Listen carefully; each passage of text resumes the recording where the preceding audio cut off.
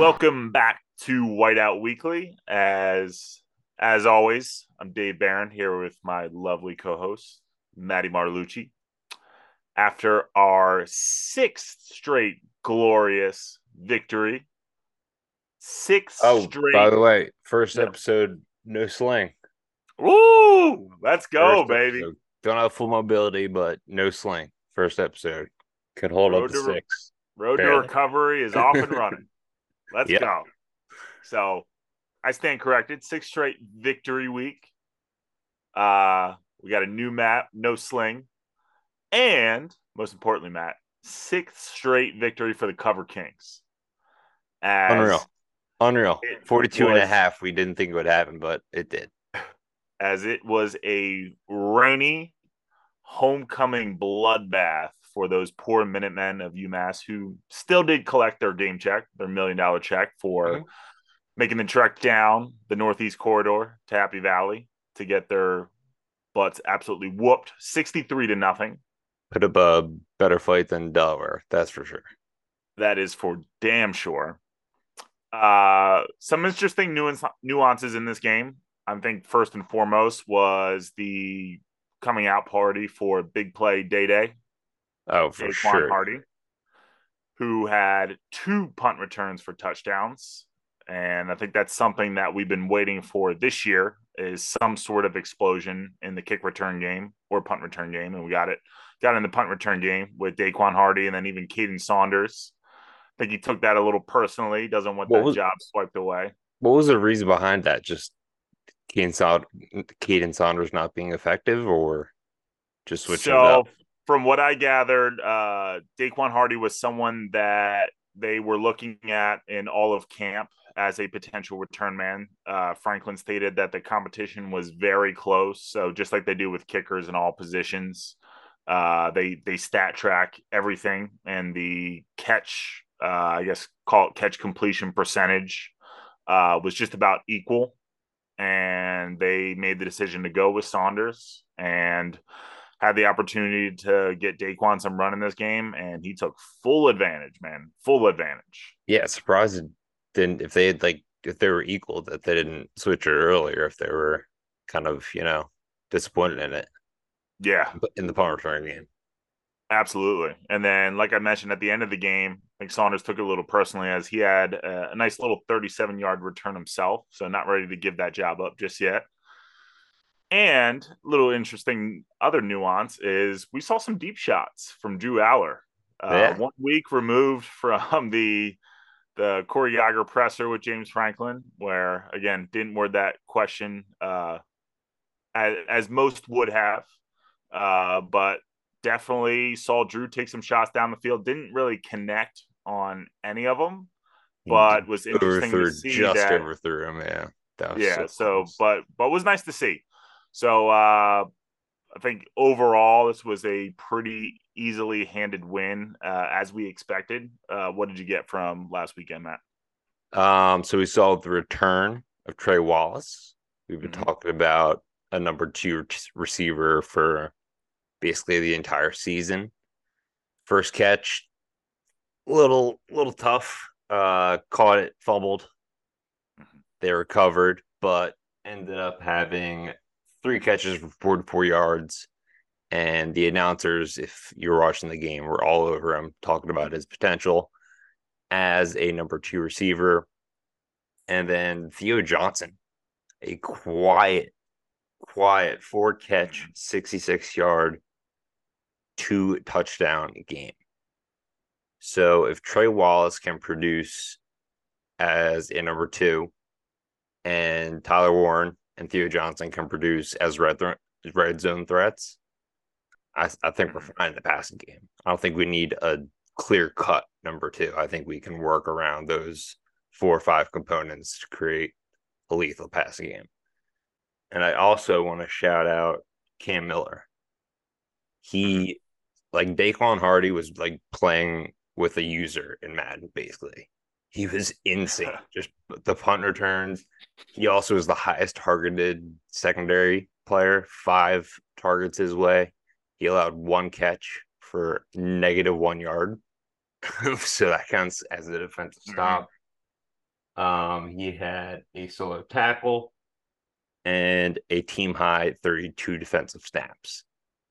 But Cam Miller also was a wrecking ball. He had two pressures, got to the quarterback twice, two sacks, had three defensive stops, and was also part of that lockdown U that held the Minutemen to 45, 46 yards, I think it was, in the 40s.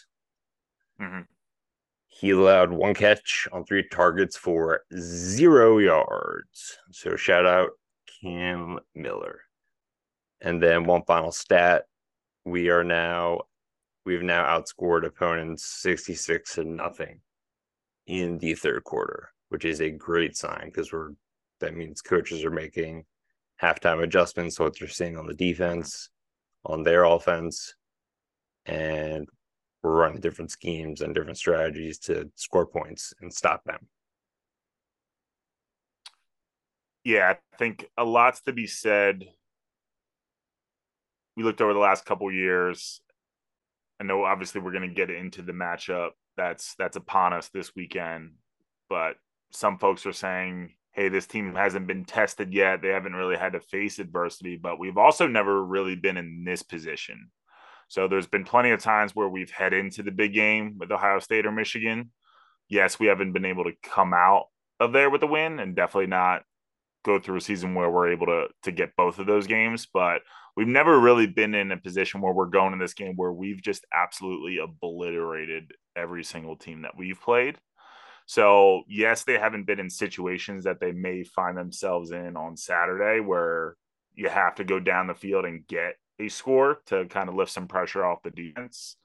But also definitely never seen this where the defense is just so absolutely dominant. They're taking care of the football on the offensive side of the ball. Drew was still no turnovers, which is, I think, a stat that still it gets talked about, but I think the magnitude of it still gets glossed over. The fact that first year starting quarterback still has zero Unreal. turnovers. Unreal. Unreal. And yeah, like I said, that we're just in a position where everyone that's come into this team's path has just been obliterated. We've never really been in that spot where we've truly taken care of business when they should have been. So that's also a reason for confidence heading into this weekend. Although that this game is always scary, but it's just uncharted waters for this team, and it's an exciting thing. It's an exciting place to be in. So every week, whether it's Jake Butt, whoever's calling the game, it seems that they refer to the line. You have to look like when the Lions start blowing out their opponent. You have to look at this game through the lens of Penn State playing Michigan and Ohio State. And here we are. But first, very quickly, we're going to go around the trenches, aka around the Big Ten. Trenches on three. 1, 2, 3. Woo! Got regular gas. We run diesel premium only. Voice crack on the snap. Personal foul. 69. Offense. He was giving them the business. We played it there. It was a 5-game slate on Saturday with 3 divisional matchups: Indiana, Michigan State, and of course Penn State were on bye weeks. Dave, let's start with my favorite, the battle of the Big Ten West swamp. Iowa heads into Madison, jumps around Wisconsin 15-7 in the most stereotypical Big Ten West game possible, as is tradition. That's the way that game should have been played. When you think the score can't get any lower, Iowa says, hold my beer, watch this. I forget what it was. I think it was like 36.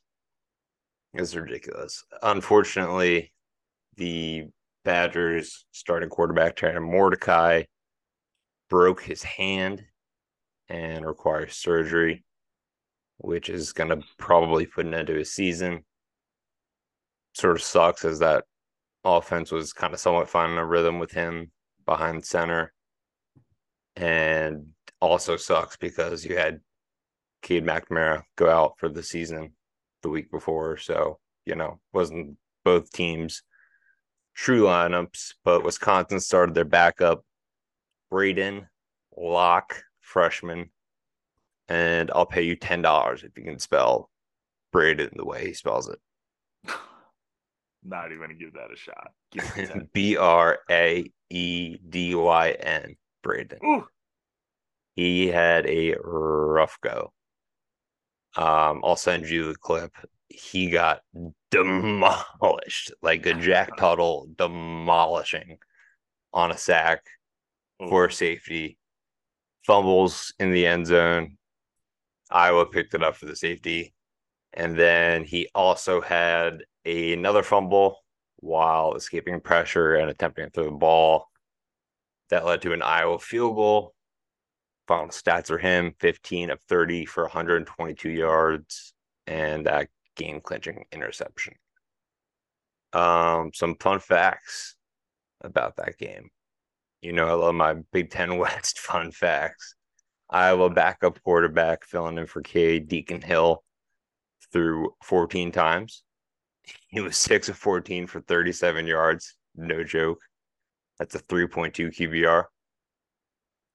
That was in the script. There were 6 punts by both teams in the first half. Also in the script.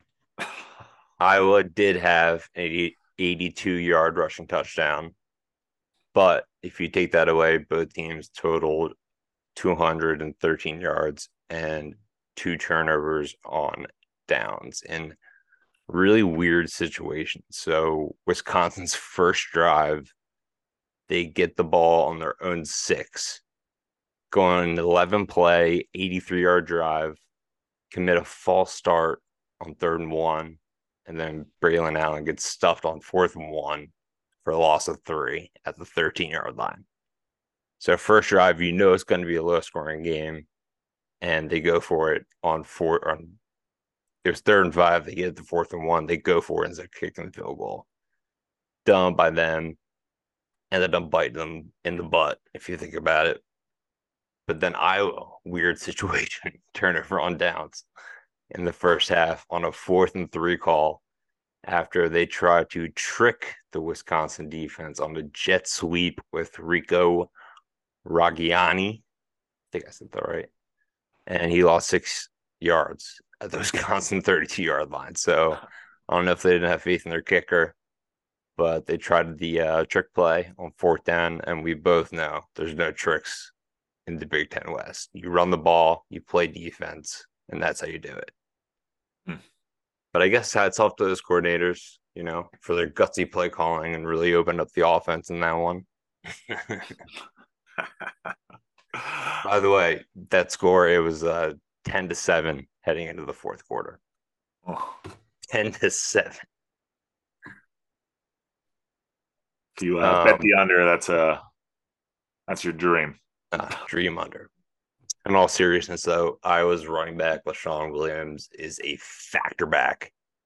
Rushing for 174 yards, had that 82 home run, touchdown run.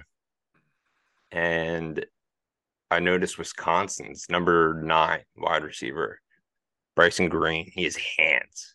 And it seemed every 3rd down, every clutch play that they needed, they went his way. So currently, Hawkeyes to the top, the Big Ten West swamp at 6-1 overall. Wisconsin falls to 4-2. And the other 5 teams in the division don't have a record above 500, 3-3 and worse. Quite the conundrum we find ourselves in for one more year. The most shocking around the trenches, I would say Illinois upsetting Maryland after we had hyped Maryland up basically every podcast. They beat them 27-24 on a 43-yard field goal as time expired after the Terps hit a 48-yarder to tie it with 1:31 left in the game. That's now 2 straight losses for the Terps. as they were held under 100 yards to the first 100 rushing yards, sorry, for the first time all season against Illinois, who had the worst rushing defense in the Big Ten coming into that game. So some worries in Maryland there. Their offensive line is kind of rotating door, and Talia has been really good at escaping sacks, but got taken down 3 times, season high against Illinois. And when he escapes and can't find receivers down the field, it's over. And on the other side of that game, Illinois looks like they got their guy in quarterback Luke Altmaier. He went 16 of 28 for 208 yards, 2 touchdowns, 1 interception, also had 29 rushing yards as a part of Illinois' 131 total on the ground. So from watching that game, I think I got the blueprint to beat Maryland.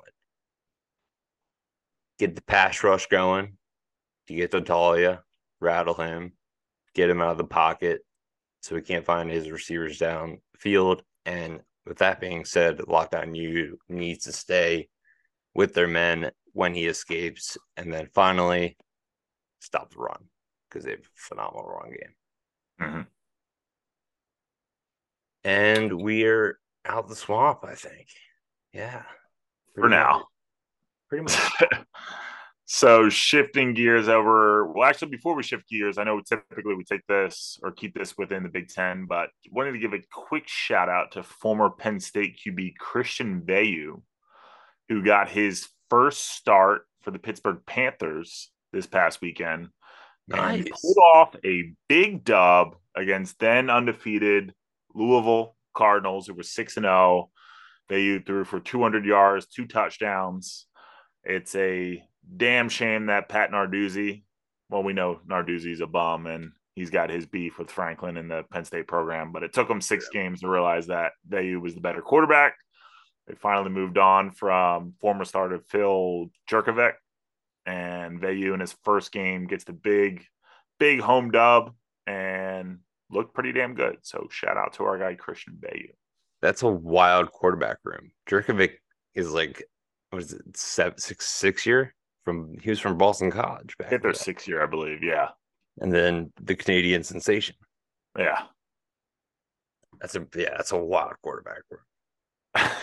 Very wild. So now I was gonna say, just wanted to give that a quick shout out. So shifting gears back to the Big Ten East. So starting with Rutgers, who had a big matchup against ailing Michigan State, was trailing in this one 24-6 in the third quarter, rallied to come all the way back, led by their running back Kyle Monangai, who had a big game, 148 rushing yards, including the game-winning 21-yard run on the first play of that game-clinching series. I saw that I didn't see the game. I saw that highlight though. That guy's got track speed.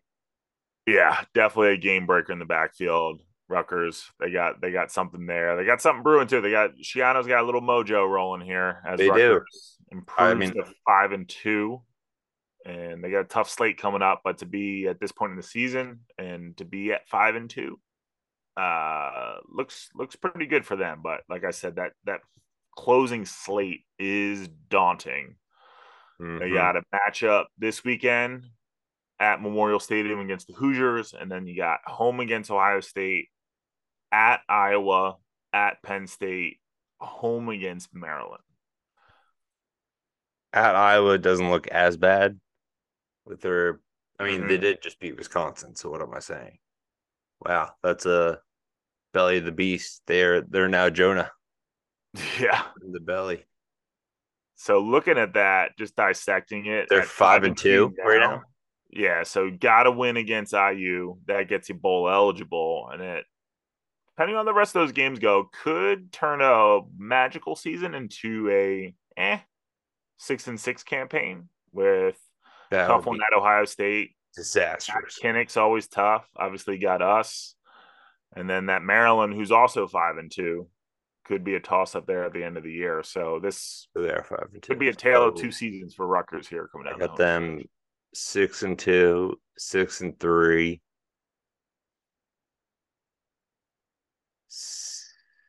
At Iowa, 6-3. I'm gonna give it to him. 7-3. Lose to Penn State, 7-4 at home against the Terps. Ooh, I'll give it to him. 8-4. I think I have Mass. Oh, Shiano man, getting I them think back. 8-4, I, 7-5. They're gonna I, have a winning record. I think they'll be over 6-6. I think it spirals out of control and they end up 6-6. So we Oh shall man, predicting a spiral. see. Jeez, that's never good. You're just voodoo hexing them right now.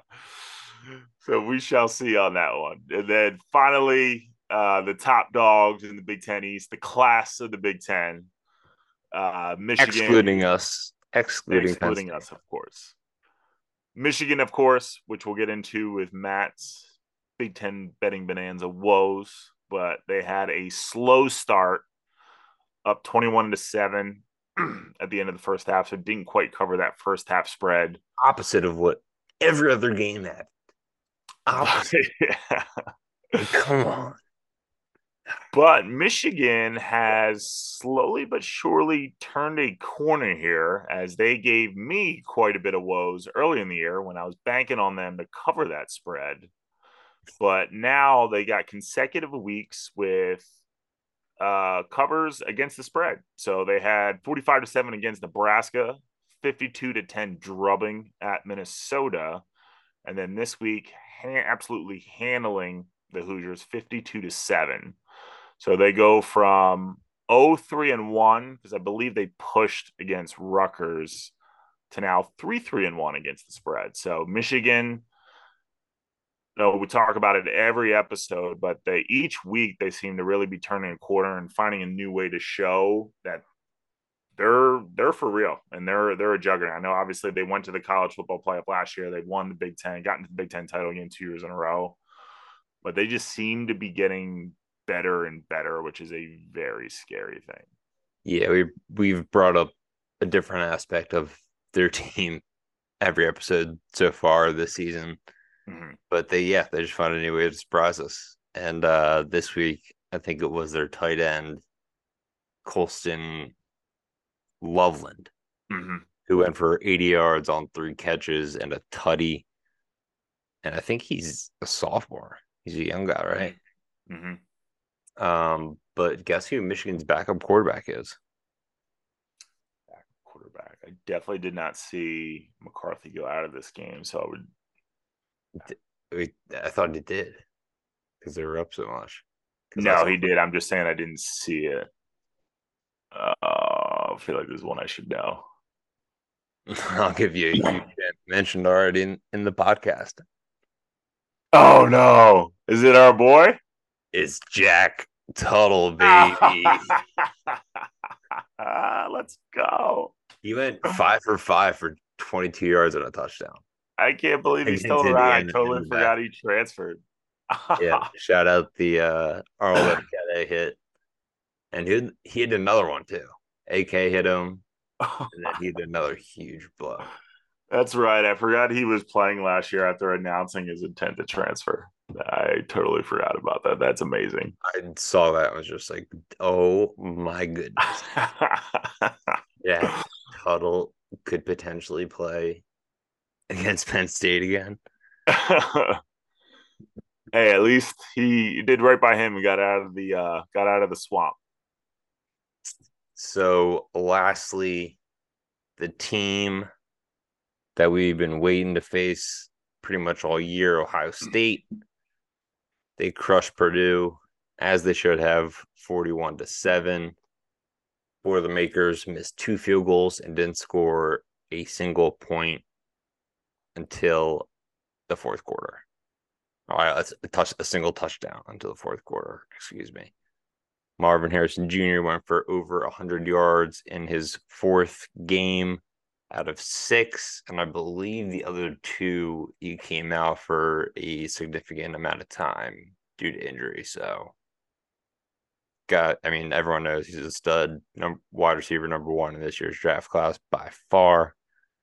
But I say it every week. I did notice Purdue's running back Devin Mockabee went for 110 rushing yards on 10 carries, which is their third straight game of allowing a team to rush for over 100 yards. And over the last 3 weeks, they're allowing over 135 yards on the ground per game. Mm-hmm.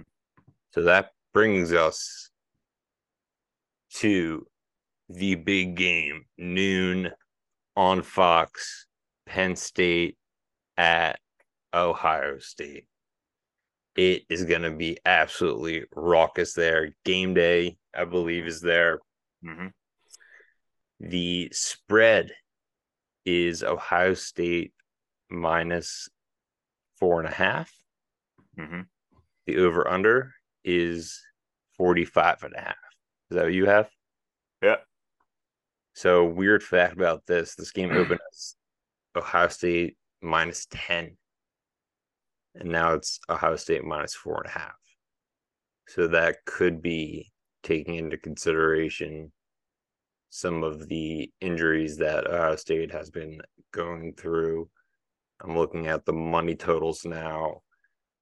70% of bets are on Penn State, and 79% of the money so far is on Penn State.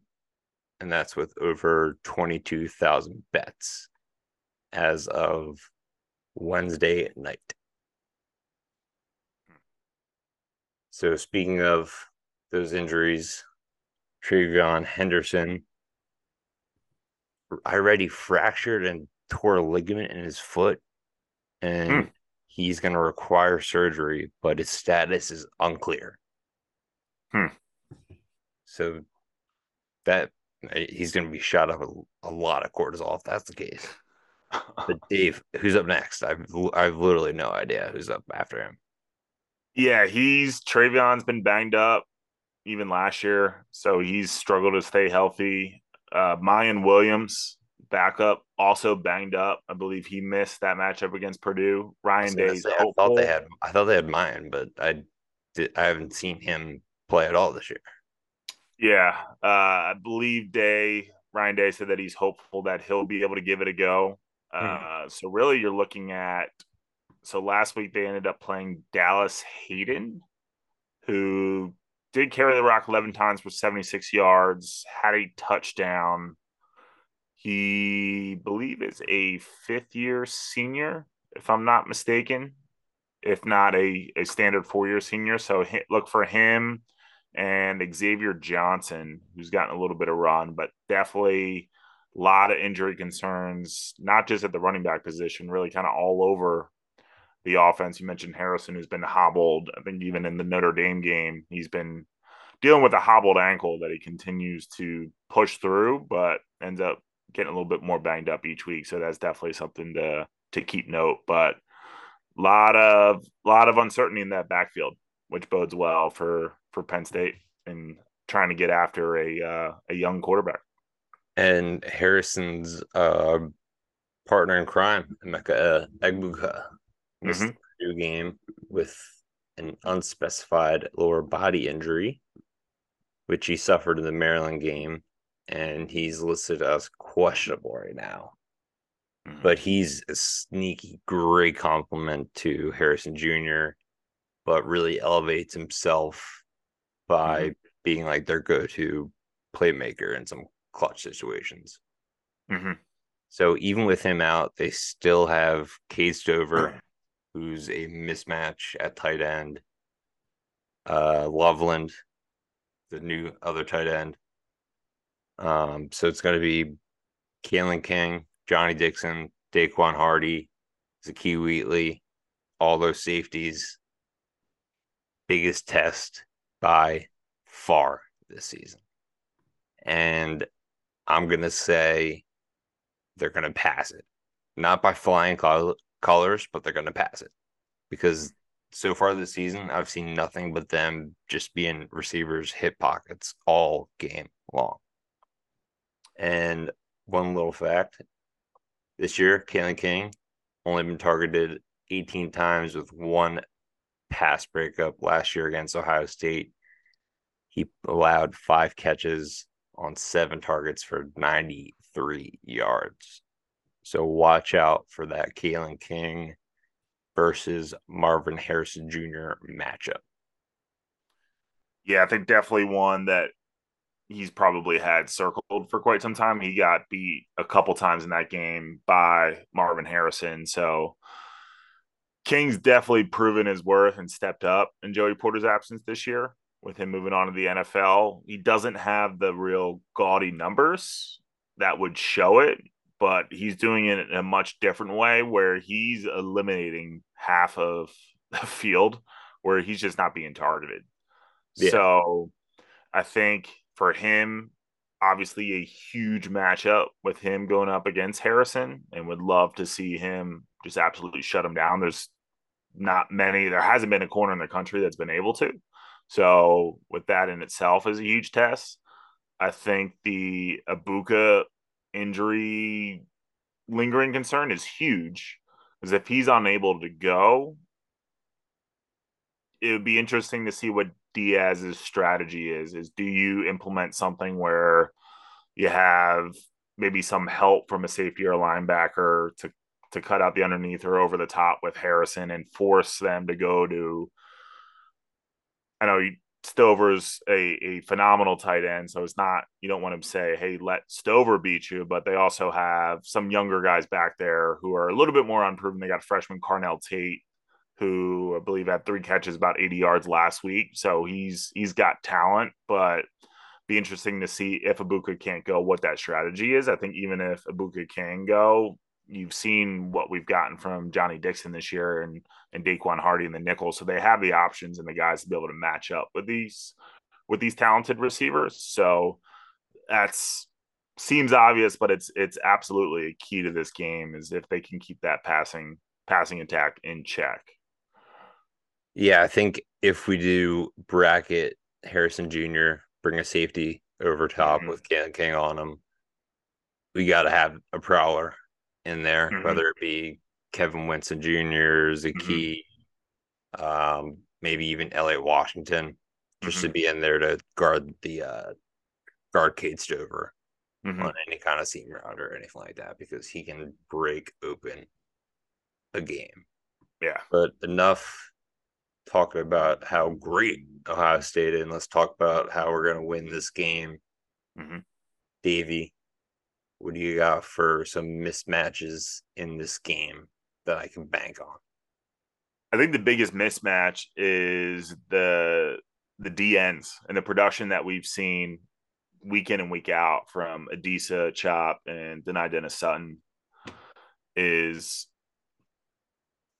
we've talked about in the past, I think even the opening episode, about how this could be a year where you have a transitioning quarterback at Ohio State where it's no longer Justin Fields, no longer CJ Stroud, it's Kyle McCord, who's gotten better week over week, but especially on the offensive line. So Ohio State has it's no longer Paris Johnson out there. He's off to the NFL. And they got a couple of guys who have proven to be weak links in this line.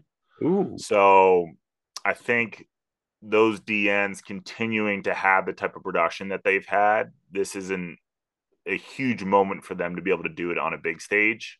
So at right tackle, they got Josh Fryer, and at left tackle, Josh Simmons.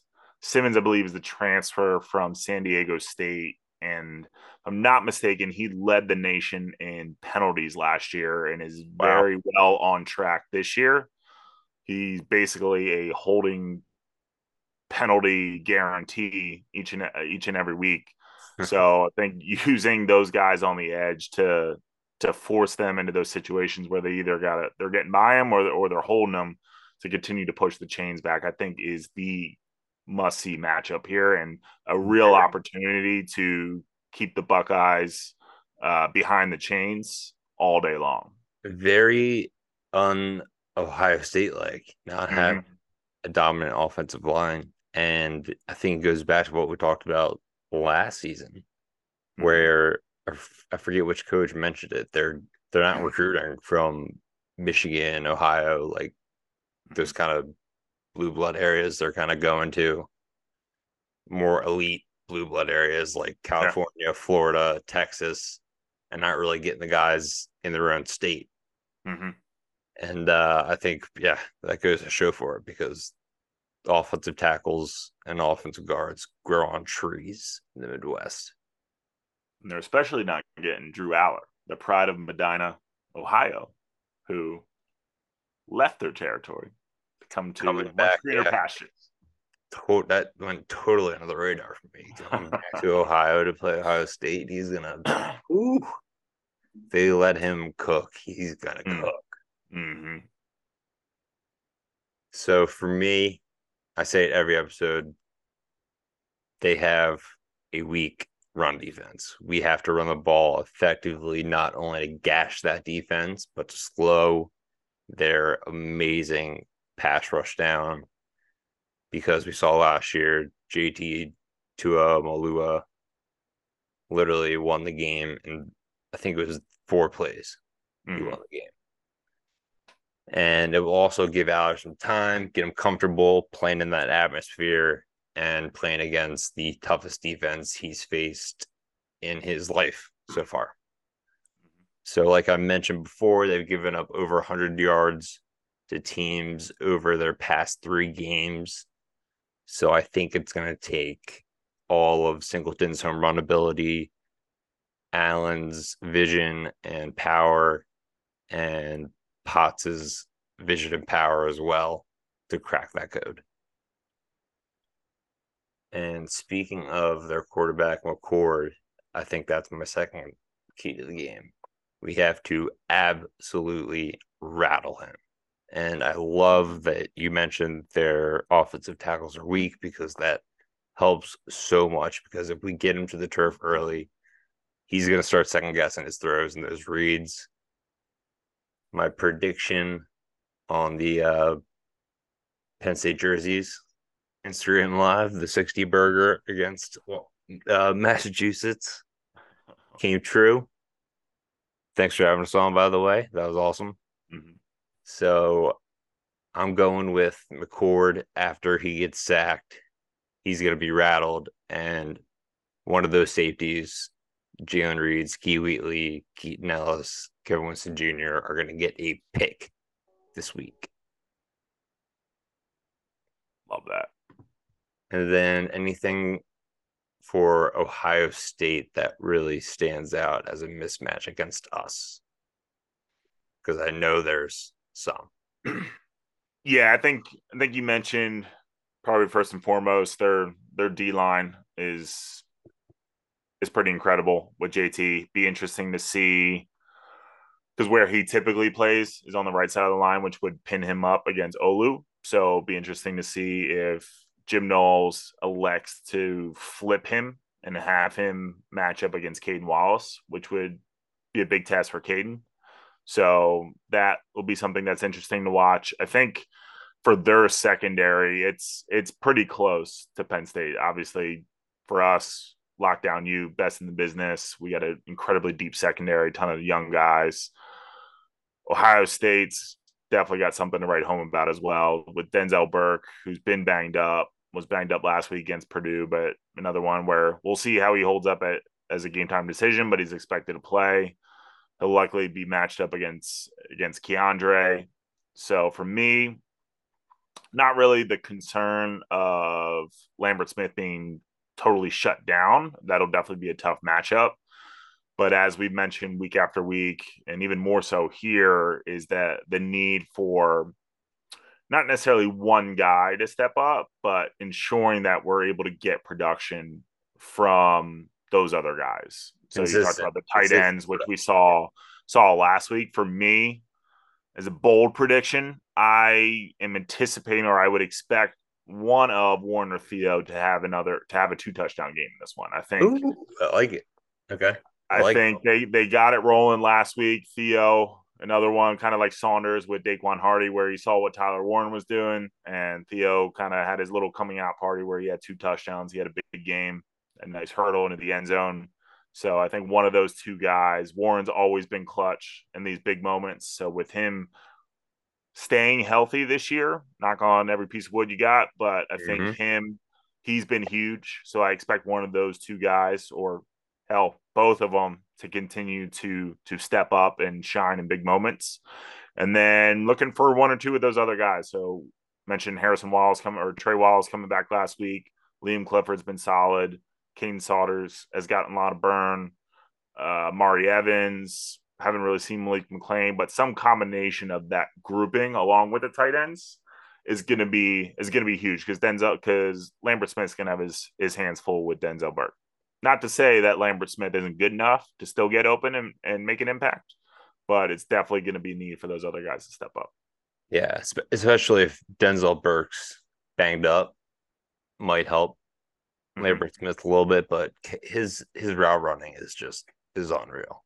Yeah, his deep route running could use some work, but he can get open underneath whenever he wants. It's just a matter of how many yards we're getting after it. But I love that tight end production. I think it's going to be very, very interesting to see Trey Wallace, Liam Clifford, Kane Saunders, Amari Evans, some young guys against, like you said, this type of secondary. Very, very daunting task. But, we recruited these guys for a reason. So let's see what they can do. My mismatch on the Ohio State side is going to be defensive tackle Marvin Hall Jr. against our banged up interior offensive line. You heard, if you watched the game on the broadcast, Big Ione's name, which is never good if you're an offensive lineman. If you hear your name called during a game, not a good sign. You want to be silent. So he will probably get the assignment of Michael Hall Jr., who is tied for 15th, excuse me, in the Big Ten with 16 total pressures this season.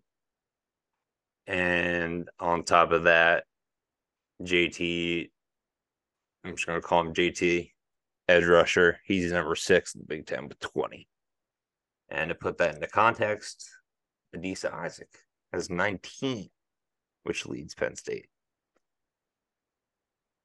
So Marvin Hall Jr., we need to start him basically every time, every offensive set, because the fastest way to destroy a play is straight over the ball. And he's going to be lined up straight over the ball over sort of a patchwork group of interior linemen. So, with that being said, I'll give my prediction first. I think this defense is too good. I think this defense is playing way too well. Ohio State's offense is obviously a powerhouse. I think Kyle McCord is going to get some passes. Some of the passes I saw were for dimes. He's going to get some passes in, but I think that edge pressure is going to get to him, is going to rattle him. Our defense is going to win this game. I think it's going to be 24-17 Lions. Woo! Let's go. For me, I think it's definitely going to be a defensive battle. I think it's going to be a little bit more higher scoring. Then we'll get into the bonanza. Wait, defensive battle, but higher scoring. I know folks are saying that this will be a defensive battle. I think it's gonna be a little bit higher scoring. Okay. I would. Sorry, phrase that. That didn't make much sense. I would say I would lean towards the over on this one, but I do think that the defense is going to make big time plays. There we go. This defense is way too good to give up another 44 spot like they did last year. Like this new and improved defense, year 2 under Manny Diaz, is going to show why they're the best in the country. So I think a final score of Lions 28, Bucks 21 would be my prediction. So again, hitting that over, but I think there's going to be a lot of key moments here where they come up in big time spots. I think this is the year they get it done, get the win in the shoe. And we're going to have highlights for years to come that are going to be more memorable. Not that we don't love the Saquon kick return in Columbus to silence the crowd out the gate, and a number of other highlights. The KJ Hamler, scamper against Ohio State off the catch and run. But these will be more memorable because there'll be highlights that we're getting in a win. So last one that we truly had that was from a win was the Grant Haley scoop and score.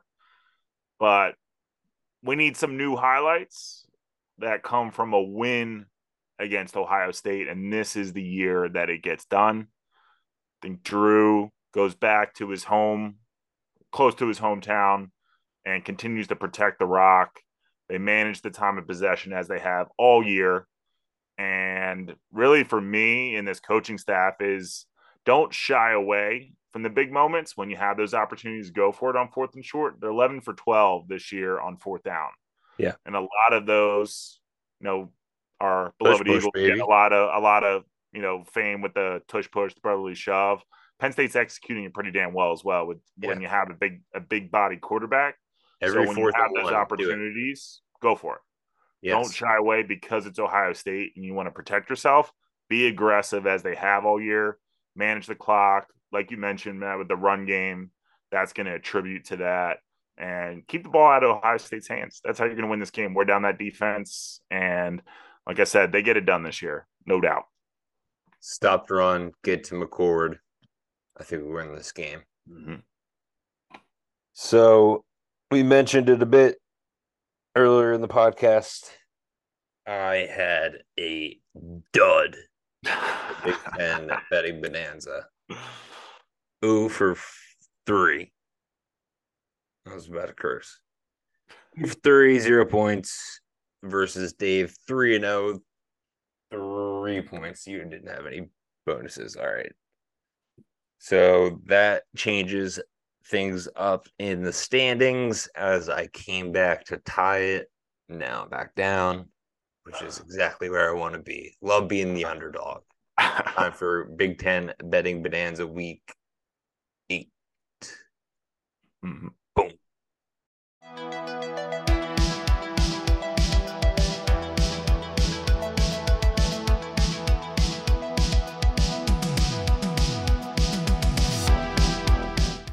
It is the Big Ten betting bonanza, and we had absolute flip-flop weeks.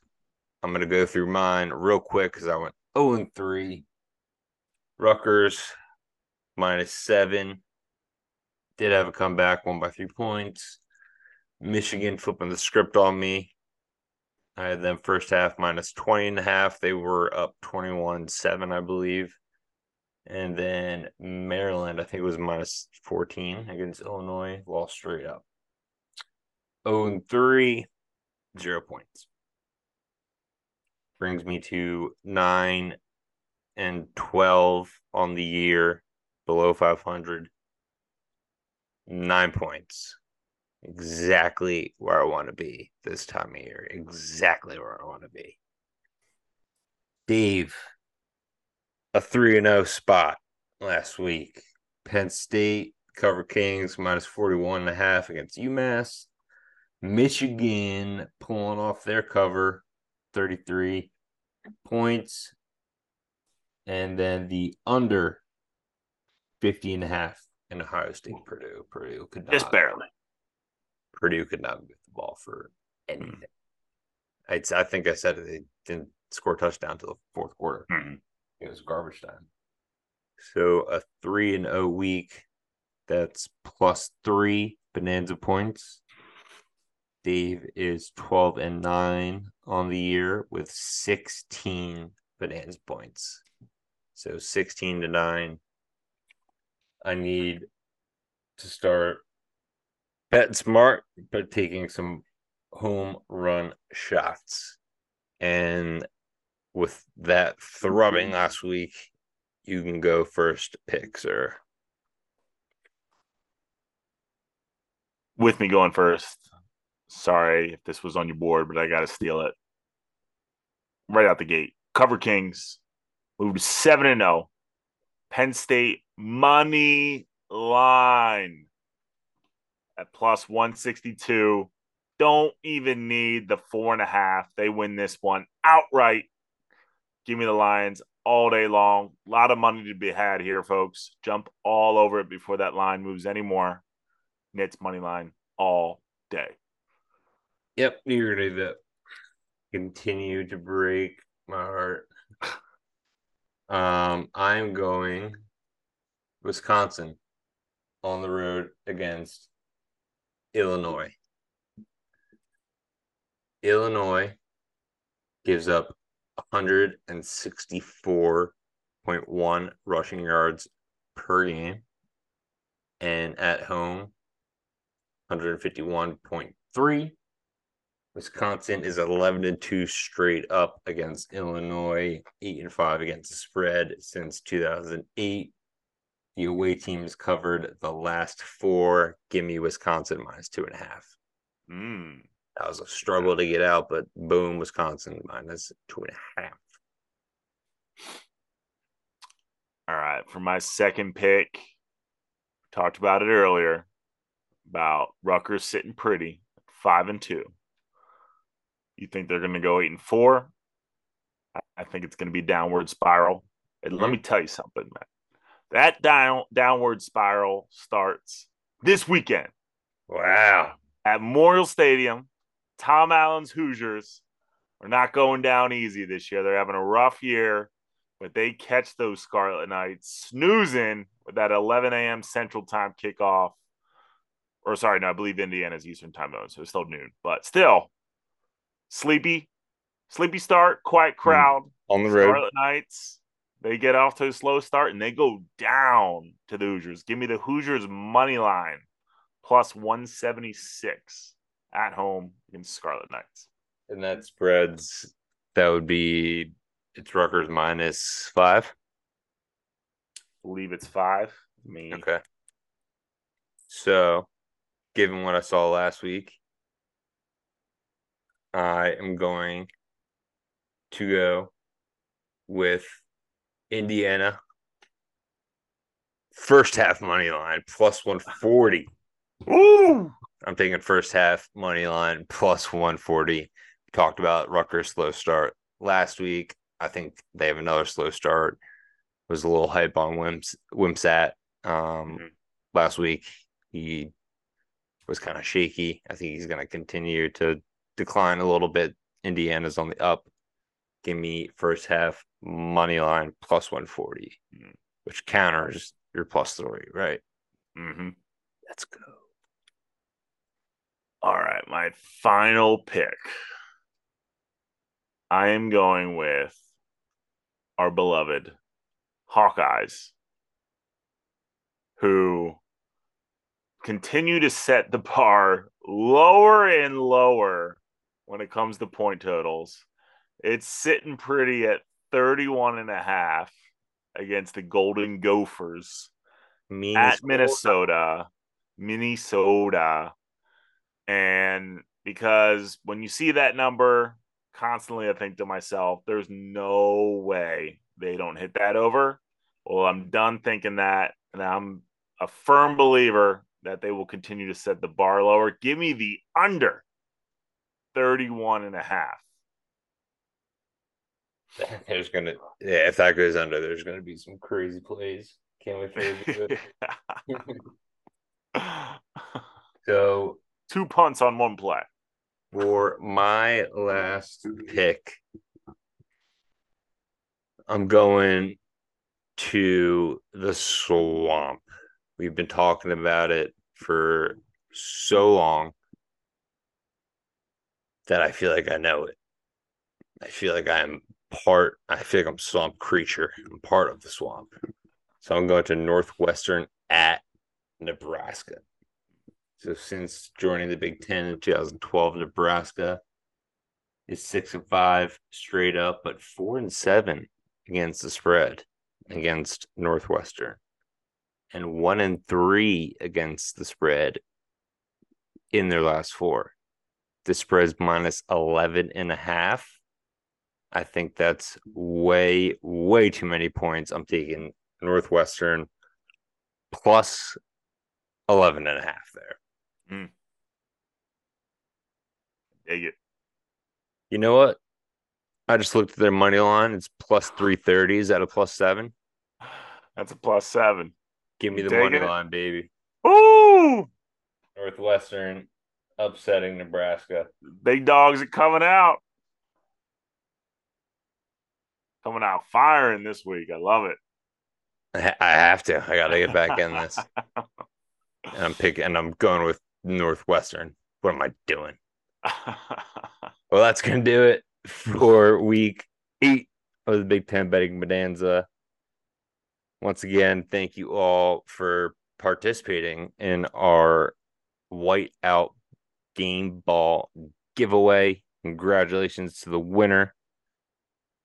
And thank you to everyone else who has liked, subscribed, followed our content. We truly appreciate each and every one of you. We love doing this. We're going to do it until the wheels fall off, as I always say. And we will see you next week after an incredible Penn State upset. That's right, baby. Thanks, guys. Go Lions. Peace.